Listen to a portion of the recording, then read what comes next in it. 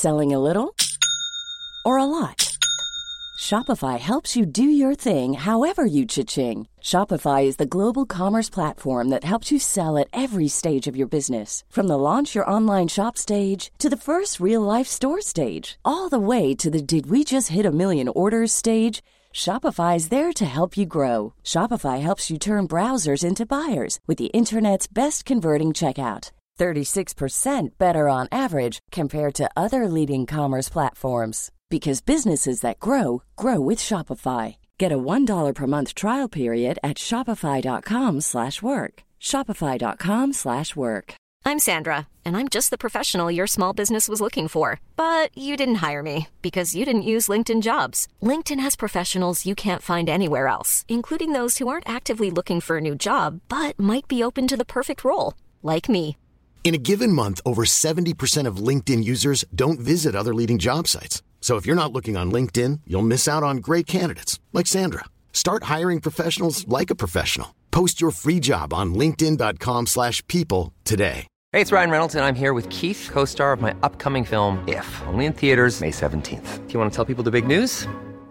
All right, I'll do it. Sign up now and you'll get unlimited for $15 a month and 6 months of Paramount Plus Essential Plan on us. MintMobile.com/switch. Upfront payment of $45 equivalent to $15 per month. Unlimited over 40 gigabytes per month. Face lower speeds. Videos at 480p. Active Mint customers by 531.24 get 6 months of Paramount Plus Essential Plan. Auto renews after 6 months. Offer ends May 31st, 2024. Separate Paramount Plus registration required. Terms and conditions apply if rated PG.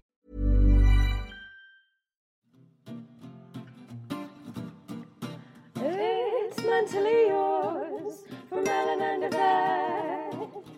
A focus on your mental health you surely won't regret. It's mentally yours.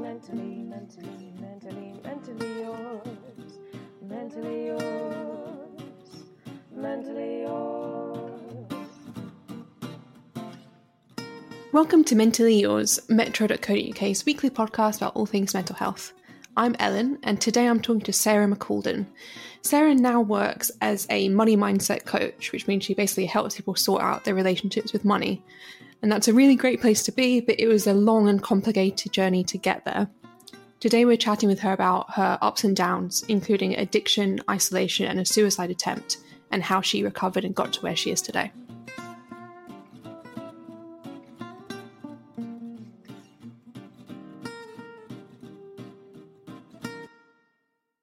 So, well, I lived in America. I was born here in the UK, but I lived in America. I moved there when I was 10, and I came back. I did my GCSEs, and then I went back to America and moved back here when I was 24. But of course, in America, I was an older teenager. I was drinking a lot. I once I got my license, I was smoking pot and drinking and actually driving, which was really not smart. Mm-hmm. And I ended up having I got ill, and I had to take some medication when I was about 18, and that medication was called Percocet. Mm-hmm. And that is basically a combination of paracetamol and the stuff that heroin is made from. I think they call it oxycodone or something like that. I don't know the exact name. And so I really struggled with that. I became addicted to that. I would go to the doctor and say that I'd lost my prescription to get more. I changed doctors to get more. I did all of the things to get more of that stuff, and it really had a really negative impact on my life. And I actually worked for an airline at the time. I worked for United Airlines. It was my very first job. And I worked at Dulles Airport, just outside of Washington, D.C. And, my drinking and doing all of that stuff got my flight benefits suspended. I was just a total absolute mess when I was 18, 19, 20.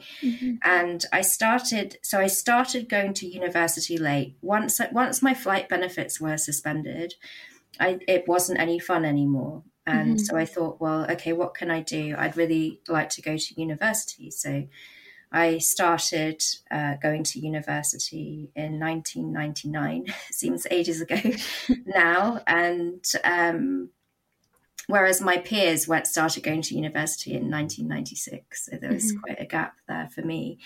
And I met these two guys there who went to Alcoholics Anonymous and Narcotics Anonymous.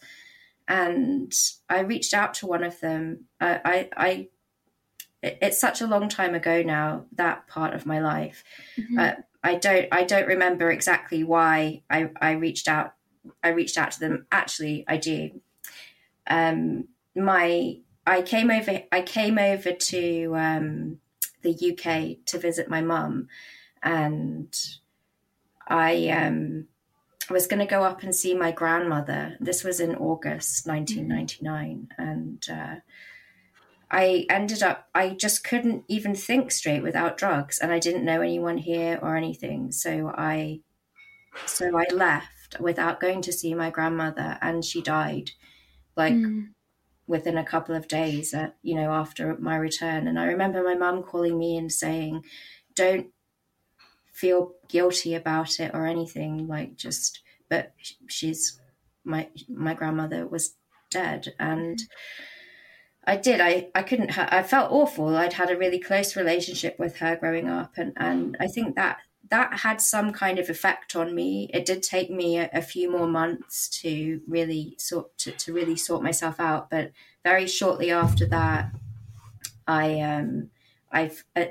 once I discovered those two guys, one of them took me to a meeting, and I actually ended up spending the next 3 years clean and sober.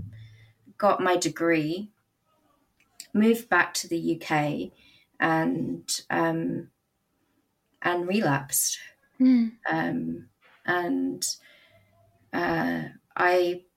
I within a few months, I moved back here in September 2002, and within a few months, I had tried heroin, I had tried crack. I met this guy who became my boyfriend, and he was a crack addict, and that was it really. Within a few months of me using regularly, I noticed in myself that I was not who I was, like that confident person who I'd become by not using was slowly kind of disappearing. And I noticed that when I think he said something to me which was quite degrading, and and I just took it I never would have done that if I had been in the mind I had before I started using, and it was all downhill from there. What was there a trigger for, because you said you were sober for 3 years, and I'm sure anyone listening will go, well, what happened? Did something happen to make you go back to using? Well, I think that's a really interesting question. When I look back, I think that it was moving, but not just moving. It's more like not knowing anyone, not having any connection with anyone. And I found that connection in people who were using. I started working actually for the probation service when I returned, and then I was really happy. I was earning lots of money, and I could see my bank account, or was the amount of money in there was increasing, and it was really good. And I decided that I was going to get another job to help me get more money, so I got a job in a bar. Within a couple of days, people at that time, of course, you could smoke inside the bars and everything. And I went home and my clothes stank of cigarettes. I hadn't smoked for all of that time either. And, within a couple of days, I tried a cigarette again, and it didn't take me long to start buying packs of cigarettes, and I think just I used that way, like how if you can use that kind of way. Oh, do you have a lighter? All of those sorts of things to kind of connect with people, to start a conversation, and it was a bit like that. No, I can definitely. It's the social smoking thing. It is a real. If you're in a place where you're alone and you are feeling isolated, yeah, it completely makes sense. You go like, okay, I'll just ask for it, because it really did used to be that way. I remember when I was growing up, if you were smoking, you could chat to people and get to know people. Yeah.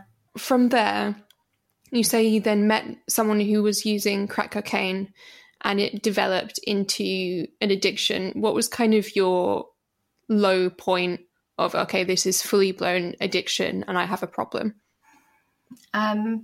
So I guess at the end of 2003, I'd been working, and so basically I could only hold down a job for 6 months or less at that point. And what? Sorry, why is that? Is that, did people find out that you were using, or was something else happening?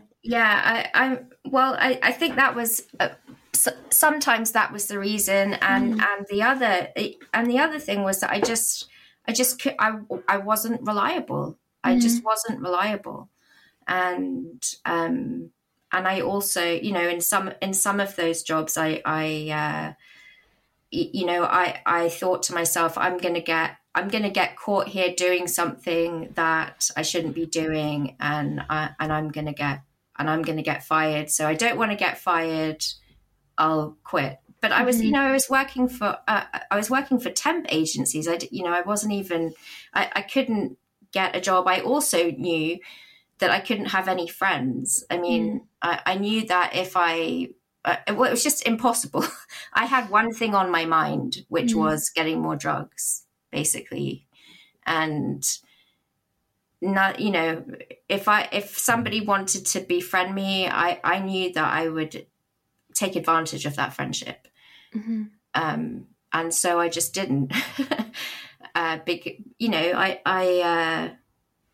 did have a sense of who I wanted to be, and I did still have a sense of, I really don't. I'm going off on a tangent here. No, it's interesting. Don't worry. But like how we kind of think of addiction in moral terms, and it's just really not like that. It's not that you're a bad person, or that you're morally corrupt or anything like that. It's something different. But I knew that I had a problem when I went up to Scotland with my boyfriend's parents, to my boyfriend's parents' house for around Christmas time, and I'd been using every day, and I'd also started using heroin by that point. And I think I'd probably been using heroin for about 6 months. And this was every single day. And it was the first day that actually I hadn't had any. And I was ill. I was sweating and I couldn't sleep. And it was like a horrible nightmare. And I knew that I was addicted. And I actually called my mum, and and this was in 2003. And mind you, I didn't actually stop using until 2007. And I told her, and I called my dad, and my dad told me not to tell him. he said, and my dad lived in America because we moved over there because of him. And he said he didn't want to know what drugs I was using. And of course, I mean, I looked ill, right? I looked ill. My skin was like gray, and I was very malnourished. Yeah, I hardly ate anything, and all I was doing was smoking crack and heroin. How did your mum react? Because I know your dad said he just didn't want to know. How did your mum react to it? Well, my mum, of course, was really worried about me. And I remember her saying, I don't remember if she said it then, but at some point she said to me, you know, these drugs are poison, Sarah, and you should never want to take any of them again. And I could understand what she was saying. I really could. And I knew that that's how I was supposed to behave, in quotation marks. But my body like needed them. There was, you know, it was like I was out of control. Yeah, I couldn't see a way out. I couldn't see a way out.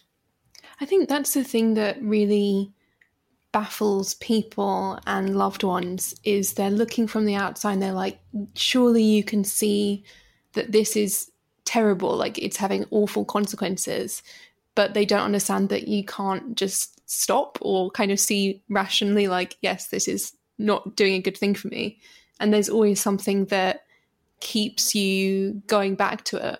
What if you could explain it, what were the drugs kind of giving you at that point beyond fulfilling the addiction? Because I think initially you said you were feeling isolated and, you know, it was a form of connection. Did it continue for that, or was it an escape? I think that's a really interesting question. And really, addiction, you know, it's like it stole every good thing about me from me. And it stole my ambition, and it was not a good time. It was not a good time in my life at all. And I remember actually, you know, there was a time when I was too afraid to go and get the drugs. So my boyfriend did it. And then, you know, I went with him a couple of times, and then I went on my own to the dealers, you know, and it just kind of progressed like that. But I remember walking, and I was in King's Cross, living there, and I would go to the dealer, as there were sometimes dealers down at Euston or up in Angel. And I remember walking and looking at the concrete on the floor, and part of my mind was like, you know, I really don't want to be doing this. And the other part was, you know, it was like my physical body was controlling everything.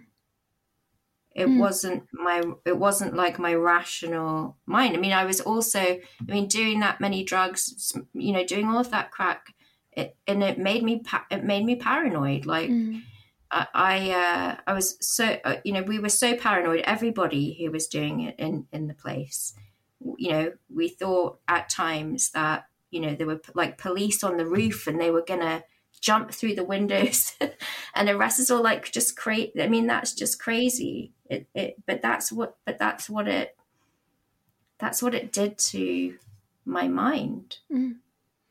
I think you said that you kind of had that realization of, you know, there's a problem, but then the addiction continued after that. What was the point then when you decided, okay, I need to get help? What was the turning point? Well, I guess I always knew that I needed help. And even when I first started in that work at that bar, I met a guy who was clean and sober. And I just thought, how serendipitous is that? But it was his best friend who was the crack addict, which is really interesting. And anyway, so I had a relationship with him. I don't mean like a sexual relationship, but I just mean like a friendship, and or I don't know if it would even be that. But anyway, he went to Alcoholics Anonymous and Cocaine Anonymous, and of course I'd been in the 12 steps in America, so it wasn't anything new to me, and so I would go along to meetings sometimes, and but I could never stay there. There was I couldn't leave. And actually the turning point came in 2006 when I went up to Scotland, but I went with my mother, and I'd been lying to her, telling her that I was clean and sober, and I hadn't been at all. And anyway, we got up there. We flew up there, of course, so I couldn't take any drugs with me on the plane, and I was ill. I was really, really ill, so ill. I had to leave. I got a plane back the very next day. I changed my ticket, and I went, and I just had enough. I'd had enough, and I thought, well, there's only one way to end this, and I tried to commit suicide. And because I just could not see a way out at all. I could not, I did not have the faith in my ability to stop because I tried so many times. I was so ashamed going back to Cocaine Anonymous, constantly saying I was relapsing. And I didn't know how else to help myself. I'd been to a day, I didn't go into residential rehab or anything, but I did go to like a day treatment program for 6 weeks in 2005. And I think everybody in that program relapsed by the end of it. And I just thought, I can't keep living like this. And then, of course, I survived that, and I still couldn't, get the nerve to go back to Cocaine Anonymous because I just felt like I felt judged. I mean, this is the state of my mind. It's not necessarily the reality of the situation, but I felt like everybody would be judging me, and that nobody. I thought that people were sick and tired of seeing me show up saying that I'd relapsed, and I was sick and tired of going there saying the same thing. So actually I chose to go to an AA meeting near Portland Road in London, and I met this girl called Catherine, and she was about my age. I think I was 26 or 27 at the time. And she became like my best friend. And I really think my relationship with Catherine helped me to stay clean and sober. So from then on, did you remain sober? I remained sober for a period of time. I probably got about 9 months clean and sober. And then in May 2007, I relapsed again. I went back to my boyfriend's, even though I hadn't been staying there for nearly a year. I asked him to go out and get some drugs, and he went out, and I sat there waiting for him to get back. And I went through a list of people on my phone who were in the 12 steps, and literally nobody answered their phone at all.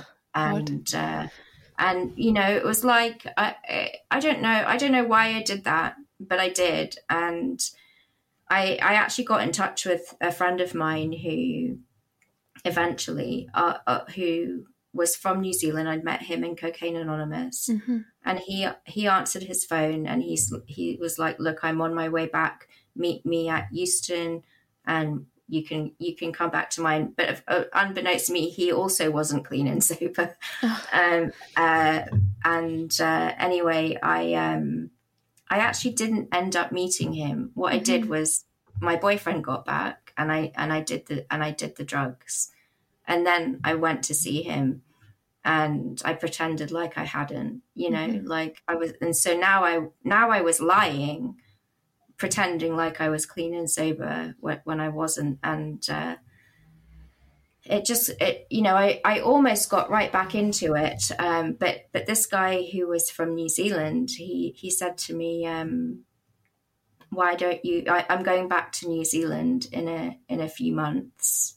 And I think it was a couple of months. And he said, why don't you come to New Zealand with me, and so I applied for a visa to go to New Zealand. I got the visa within about 24 hours, and I went there. So that was in August 2007. I still wasn't properly clean and sober, and but I had space between using, so I didn't actually get physically addicted to the stuff again. And when I arrived in New Zealand, I didn't know anyone who did those hard drugs, so I couldn't get any even if I wanted them. But I didn't want them. I knew that I went there to get away from that, and but I did drink and I did smoke pot, and for about 3 months, and then I was with a guy who I'd met. I traveled around the North Island a little bit, and anyway, I was in Auckland, and he came to pick me up from the place I was staying at. And anyway, we went back to his house, and he pulled out some what they call P, which is crystal meth. And I just burst into tears, and I said, "You know what? You just have to take me home." I mean, he brought out a pipe and everything, like how I used to smoke crack. And I just thought, nobody is here to help me. I don't know if I would survive, and it's just not worth it. And I want to live a better life. I'm sick of living like this. So he did. He drove me back to my house, and that was it. I stayed clean and sober. I think we had a party at our house in August 2008. I drank alcohol at that party, but between that time in December and August, I hadn't, I'd been clean and sober. And that time in 2008, that was the very last time. I was just done. I was done with it. What do you think it was that kind of gave you the power to go, I am done, I'm not going to do this anymore? What was it that made the difference between, the times before when it didn't work and you couldn't overcome this? Well, I think that when I was actually physically addicted, I do think the physical addiction actually had a lot to do with it. But is it, how much does the mind play into the physical addiction? I don't know. I don't know the answer. But I was just determined not to go.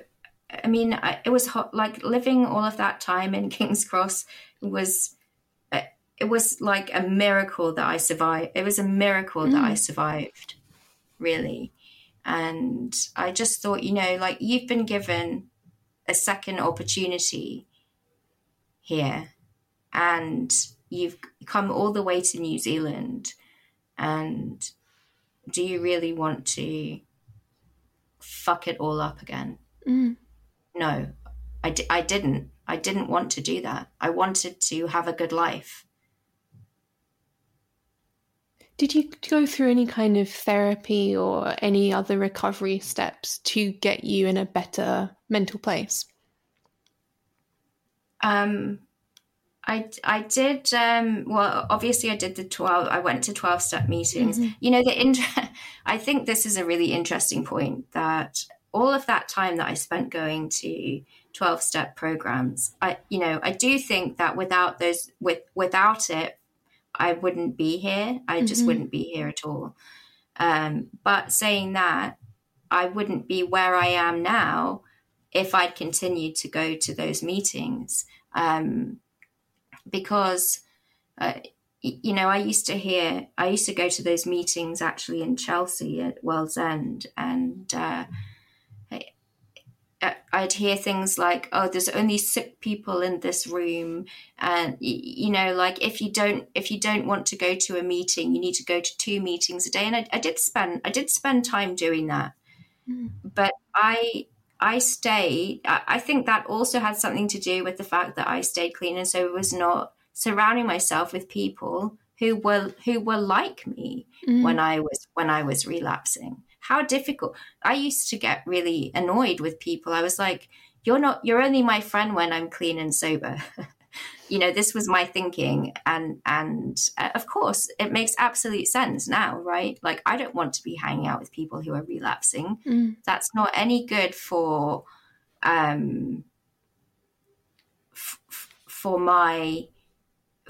my mental health. Well, I mean, I think now, of course, it would be different because I'm just so much stronger than I was in 2008, 2009. I mean, even I think I carried a lot of that shame and that guilt around for many years after that. But I think that breaking free from those meetings, I think those meetings can become like a crutch, and they say as well, it's a bridge to normal living. And yes, I think in my case, it was a bridge. And now I'm over the bridge. I think it's interesting the point you raised about kind of the guilt and the shame, because that's something that I think a lot of people who struggle with addiction still suffer with that and hold that. How have you learned to move past that shame? Gosh, I held on to that. I mean, the whole time I was in New Zealand, I actually, when I had my son, my first son, you got some choices of different things that you could have, and one of them was morphine. And I said to her, even if I ask for it, if I'm in so much pain, don't give me any morphine. Of course, I actually had an emergency cesarean, so I did actually have morphine. But that's beside the point. There was some kind of miscommunication, and they thought that I was actually a using addict, even though I'd been clean and off of heroin by that point for about 3 years. And they put a bag like over my son's penis to collect his urine without my permission, to check to see if he had heroin in his urine. Oh God. And of course the midwife, I mean, I didn't know that this had been going on kind of behind the scenes at all. I was informed by the midwife, because I was in the hospital, and of course there were doctors and nurses all over the place. And she came in and she was very apologetic, and I just felt really kind of vulnerable and like I was not, like people didn't trust what I was saying, and it really affected me, and for a long time afterwards. I used to think that my opinions didn't matter as much as other people's, and that everybody was more important than me because I used to be an addict. And I remember I took my children to a parent cooperative over there. And I remember even one day I was ill. I had some kind of tummy bug, and I vomited there. And I went outside to the car park, and one of the ladies came out and brought my stuff. And I just burst out to her and I just said, I used to be a heroin addict. Like I'd been holding all of this stuff inside me, and was like, like when you see on the TV, when people go to the church and they do their confession, it felt like that. I don't even understand why I said that. It just came out like the vomiting, and it was like it was getting rid of all of this subconscious stuff that, and I had to tell someone who maybe wouldn't judge me. And then, of course, after I told her, I was in my head about it all and like, oh my God, she's going to tell everybody else. And, that was really anxiety producing, because there is a stigma around it. Like there is. And I think the more that people talk about their addiction and stuff openly, the more people can really understand people who are in active addiction, that again, it's not a moral issue. It's they're ill. Yeah, there is that feeling of complete judgment and shame still around addiction. How do you feel about your previous experience of addiction today? Do you feel like you're still holding on to any of that shame, or has being more open about it been helpful for you? Yeah, I do think that being open about it has helped me. And I think that, in 2017, for me, that was like a life-changing year. So I'd been clean and sober for nearly 10 years at that point. And like, I knew that I was aware that I needed to work on my self-esteem. I was aware that this kind of shame, this kind of guilt, all of those, this lack of self-worth was really affecting my ability to like be the person that I could be. I mean, I'd run in 2012. I started running, and I ran a marathon in that October. And then I ran, I ran a couple of marathons. I've done some ultra marathons, and I thought that really showed me that I have something within me that I not necessarily that's different to other people, but that if I put my mind to something, that I can achieve it. So I already had that. And you see, I purposely ran that. I ran that marathon, that first marathon, for a reason. And it was to prove to myself. So that was in 2012. I'd started using those drugs, heroin and crack, at the end of 2002. So that was 10 years. And I wanted to prove to myself that in that 10-year period, oh yes, I sank very, very low, almost to my death, but I could also pick myself up and do something really amazing. And I did. I proved that to myself in that year. But still, I still had all of that guilt and shame, and I think that really showed up for me in the type of work that I was doing, in the money that I was earning, in the thought processes that I had, like earning good money is for other people, just like I had a thought when I was using, getting clean is for other people. I can't do it, but I could, and I did eventually. And so in 2017, I felt like I was back. My back was up against the wall. I was doing a master's. I was studying professional studies in children's play. I was, I had this business, all to do with that, but it wasn't earning any money. I mean, I was basically paying to do the work. I mean, it was the most ridiculous thing. I had a part-time job working for a charity. I wanted to leave my husband. Me and my husband had a kind of awful relationship at the time, and a very toxic relationship. And I thought, if I don't change something, I'm going to be stuck in this forever. And I've got no choice. I need to do something different. And I started learning about personal development. I actually started in a network marketing company, although I didn't know anything about network marketing at the time.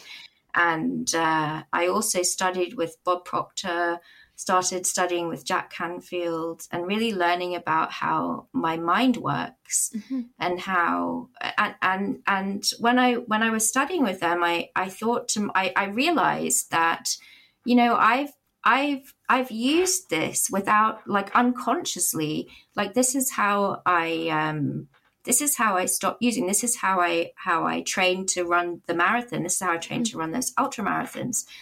This is, you know, this is how I can train myself to let go of this shame and this guilt, and allow myself to be amazing. So what was the next step from that? Well, I had a goal. I had a goal to achieve a 6-figure income for myself, because I knew that would allow me to it would allow me to leave my husband. It would allow me to be able to provide for my children the way that I want, you know, the way that I wanted to provide for them, which I just wasn't able to do, you know, paying for postgraduate studies, you know, working for a charity part-time, you know, and I used my knowledge. I used it, and I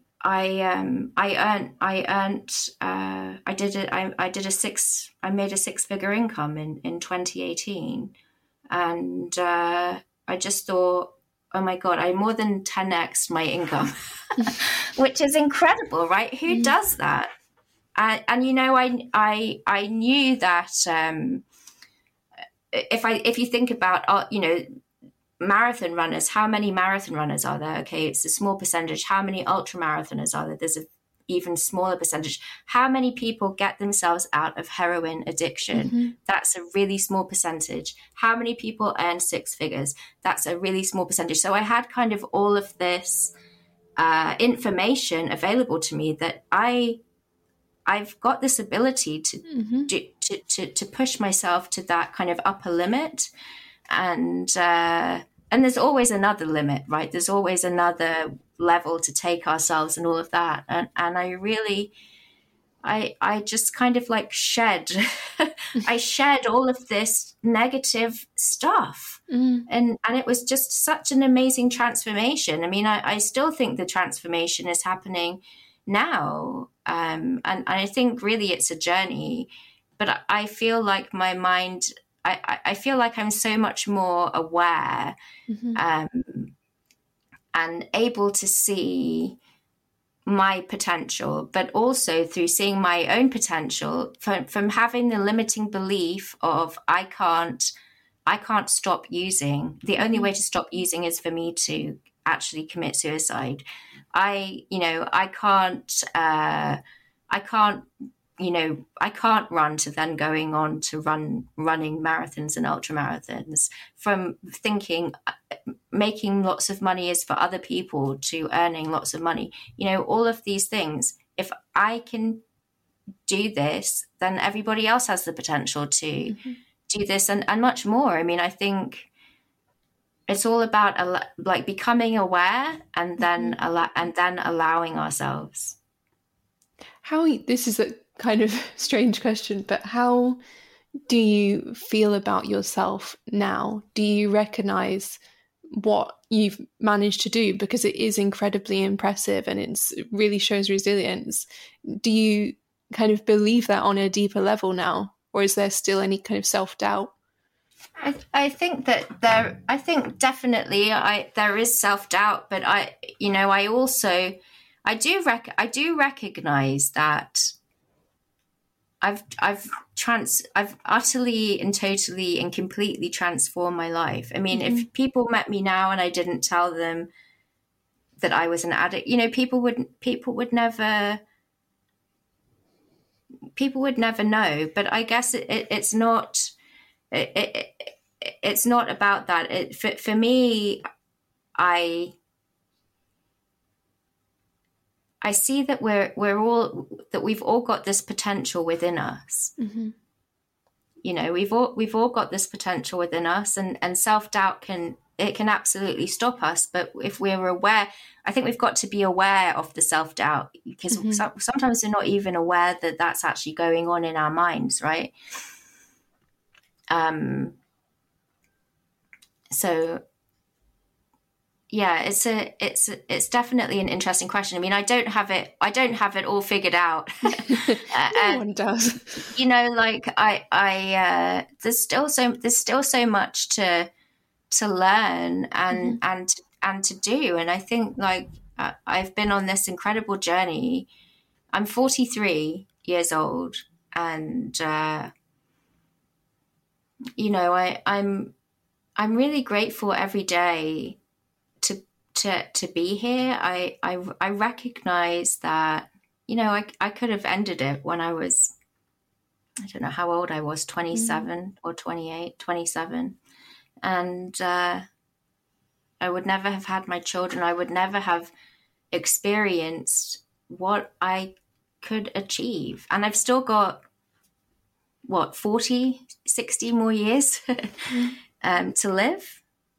There's so much more that I can do with my life. I think that's such a powerful message. And I think if there's anyone listening who, you know, is at one of their low points, whether that is with addiction or mental health issues, what would you say to them? Or what do you kind of wish someone had said to you back when you were in your lowest point? I think that I would say that there is hope. I really felt helpless. I felt hopeless. I felt incapable, and somehow I stuck. I stuck with the right people. I when I was in the depths, and I was going to those meetings. I learned to think about who I was hanging around with. You know, did I? And eventually, what happened to me was, I felt like I was missing out if I didn't go to a meeting, right? Rather than feeling like I was missing out if I was, you know, if I wasn't going to use. I don't know if that makes any sense, does it? No, that makes sense. But yeah, but it did take time, and I think that you've just got to trust and believe that, you know, life is a journey, and there are ups and there are downs, and I know how difficult it is to lift yourself out of that. I mean, look at that 5 whole years of struggle, and but I did bring myself out of that, and everybody who's struggling now can also lift themselves up in time. So this is goodbye from Mentally Yours. So go away, enjoy your day, get on with all your chores from mentally yours. Mentally yours. Mentally yours. If you've been affected by any of the issues we've discussed today, you can give the Samaritans a ring on 116 123. If you like Mentally Yours, you can also find us on Twitter. We're at MentallyYRS. We also have a lovely Facebook group, which is just called Mentally Yours. And if you really liked us, you could do us a massive favour and give us a rating and review on Apple Podcasts. It's much appreciated, helps us, you know, continue doing what we're doing. So please do rate and review, and check back in next week for more Mentally Yours.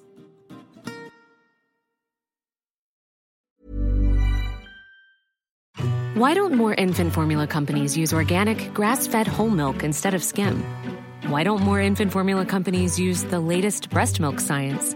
Why don't more infant formula companies run their own clinical trials? Why don't more infant formula companies use more of the proteins found in breast milk?